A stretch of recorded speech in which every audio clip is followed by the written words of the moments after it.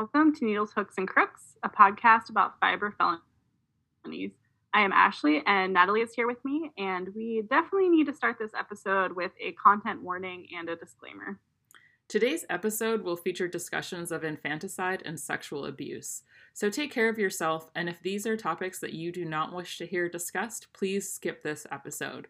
Maybe instead you can go check out an episode of one of our favorite podcasts, Fiber Nation, by Interweave, which touches on yarn, knitting, and culture broadly. And if you or someone you know is the victim of sexual abuse, we'll be putting some resources from the National Sexual Violence Resource Center, which is based in the US, as well as some information for the National Sexual Assault Telephone Hotline in the show notes. So, Natalie, let's hear about this knitting-related murder that took quite a bit of wine to be able to write up. Yeah, I sat on this for months.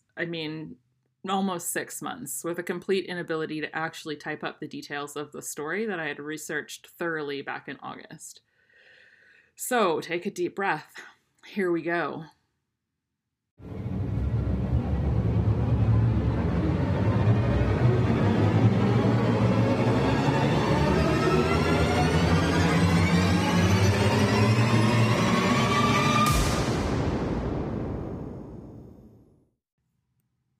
It was 1973 in Dunleary near South Dublin in Ireland, and two 11-year-old boys collecting seaweed off the beach went in search of a plastic bag to stash their haul in. Seeing a green bag in the laneway nearby, they went for it, only to find it held a bundle of blood-soaked newspapers wrapping up a dead infant. This newborn baby girl, Nolene, was found to have been stabbed to death, stabbed in the face, chest, and neck over 40 times with a knitting needle. You won't be surprised to learn many of those stabs were post-mortem, but that makes this story that much more terrible. And if it wasn't horrifying to begin with, the coroner found that baby Nolene died from a hemorrhage resulting from stab wounds to the neck, which also confirmed that she had been born alive.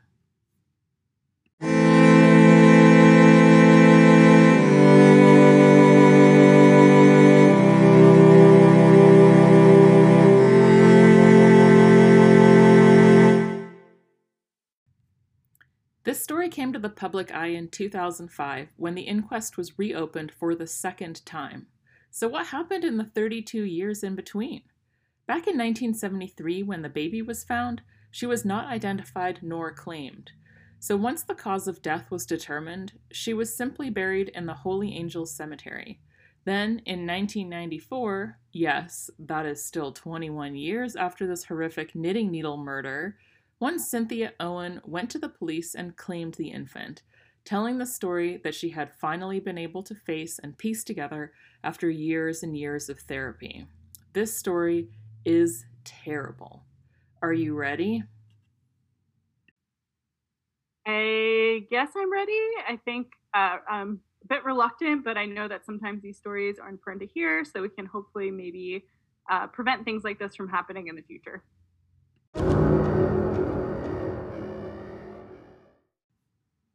Cynthia remembers giving birth in the house in Dalkey, aged 11, after years of sexual abuse in which she had been raped by her father and her brothers, sometimes after her mother had tied her hands. She said her infant daughter was stabbed with her mother's knitting needle in front of her. The inquest was reopened for the first time in 1995 after Cynthia went to the police, and members of her family were questioned.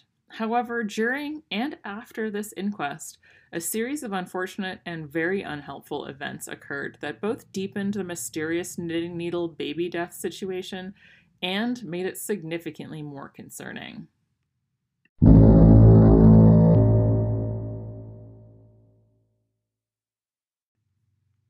I'm thinking we maybe need to go through a tragedy timeline to keep this horror show that is Cynthia Owen's life moderately concise. In 1995, once this inquest into the knitting needle baby murder reopened, Cynthia's brother Martin told their sister Teresa that he had been sodomized repeatedly in their childhood home. Then he hanged himself in the kitchen.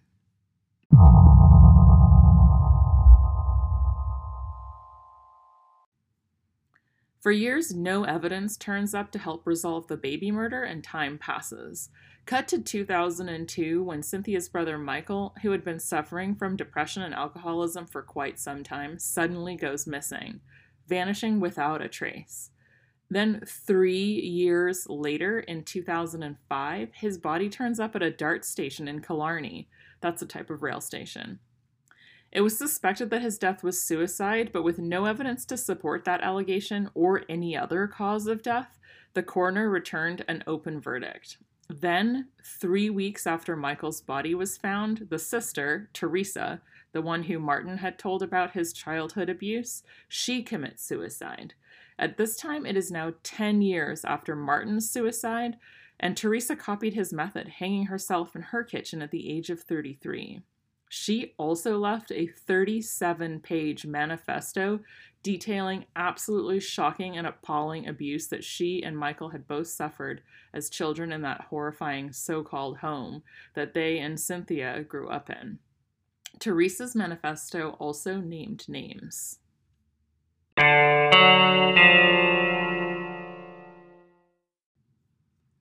Teresa's story corroborated Cynthia's, which, as horrifying as it sounds already, is actually worse. Cynthia was subjected to incestuous rape by her father and brothers since the age of 7.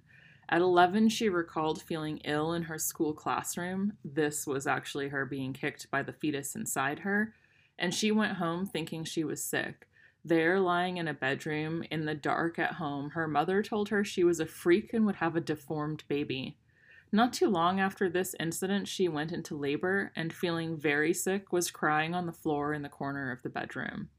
Her brother, and it is unclear which brother, or if it's either of the two who committed or maybe committed suicide. There were 10 or 11 children in that family, and we've only named 4 of them. Anyway, her brother, a brother, came into the room and stomped on her, yelling, "That's not my baby, and if you tell anyone that's my baby, I'll kill you." After she gave birth, her father came in the room with scissors and a knitting needle. Then her parents started arguing about who was going to do it, and her mother stabbed the newborn with the knitting needle right in front of Cynthia.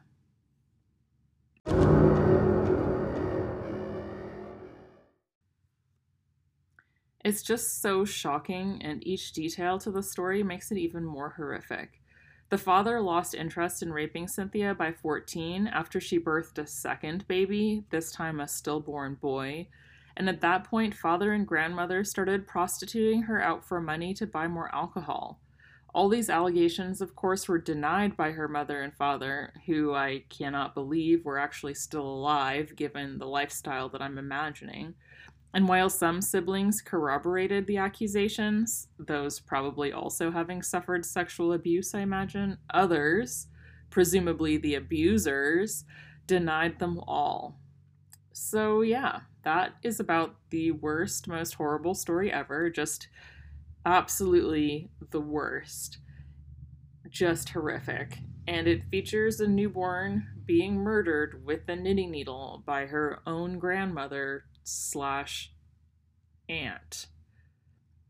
However, I should point out that Cynthia, she did escape that whole situation, and she did find a support system, and she's undergone years and years and years of therapy, and she's now doing well. And she wrote a memoir which is aptly called Living with Evil, and we're going to link that below in the show notes.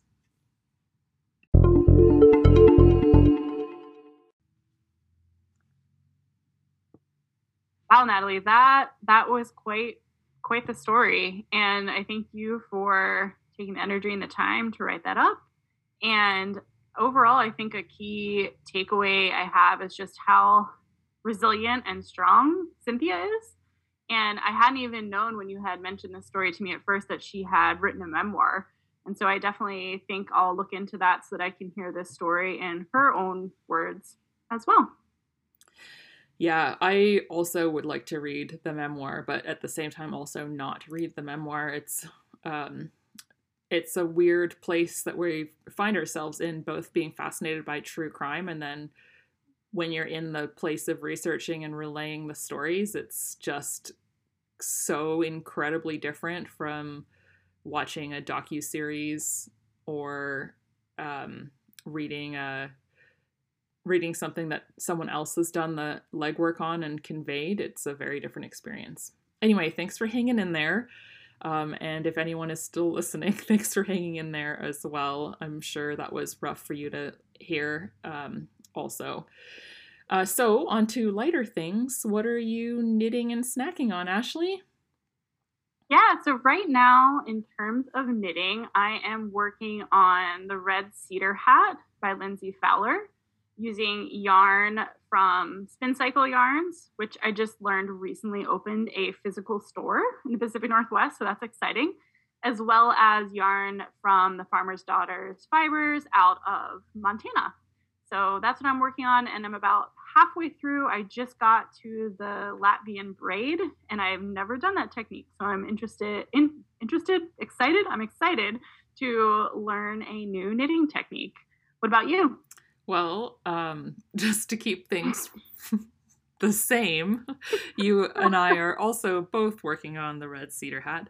I'm using leftover ND Yarn Company yarn for the main color of mine from various random projects that I have. And I'm also using this super cool color changing yarn called Abracadabra that Emma, got for me. And I think a hat is a perfect place for it. But I'm also knitting Portage, which is this cardigan I've had in my queue for like 5 years.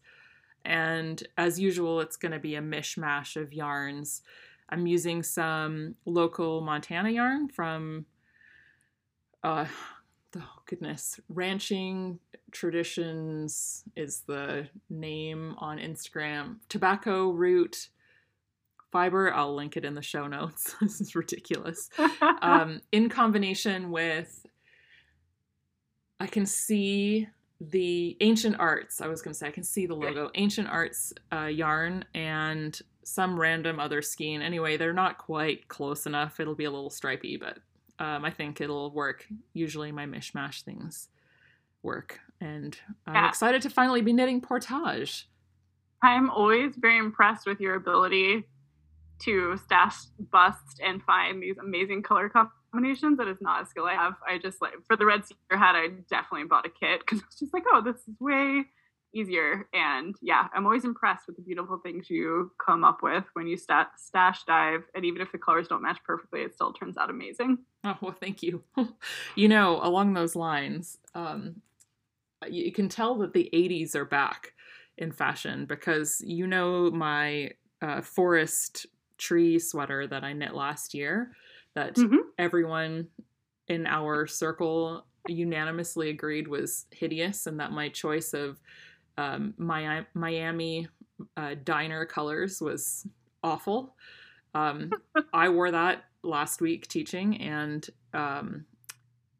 my students went bonkers for this sweater. They loved it. Yeah. I know. I was like, oh God. Well, that's exactly right. 80s are back. That's amazing. Yeah. I never get compliments on what I've did for my students. I need to mix up my color choices, apparently, or channel some 1990s fashion. What about snacks? Snacking. So I have done some baking recently. And one of the things I made today actually was a scone recipe from Smitten Kitchen. I really wanted cinnamon buns, but they take a lot of time and I was feeling lazy. And I found this cinnamon sugar scone recipe that only takes like half an hour to make. And they were amazing. So that's my new kind of quick go-to when I'm craving something cinnamon sugar, when I don't have the time to like proof cinnamon bun dough. So we'll link that in the show notes as well. But it was like a perfect breakfast. And then I had another one this afternoon as a snack. And there's only one left. What about you? What are you snacking on? Well, not anything that quite tastes as good as that. Well, I don't know. Depends. For some reason in winter, I get super obsessed with bougie snacks like smoked salmon lox. I don't really know why, but Winco always to the rescue. There's sort of these single serving sized smoked salmon packs you can get there, and just like to smear some cream cheese on some rye crackers and pop bites of bougie lox snacks in my mouth, which is Nice. ridiculous, but so good. That sounds delicious, and also a bit of a mouthful what you just described there in terms of vocabulary, not not like physical snacking. But yeah, that sounds really good. I still have not taken full advantage of the Winco here. You always talk about how great it is, and I literally live very close to one and have like rarely shopped there. I'm too afraid of running into my students. So Yeah, some of my students work there, and that's just a thing, but the bulk section is to die for, so um, that's why I love it. nice. Well, thank you again, Natalie, for sharing that story with, and yeah, hopefully next month we'll. I don't think we know what we're writing about yet, but we'll come up with an episode that's just maybe a little bit lighter. And in the meantime, happy knitting and don't stab anyone.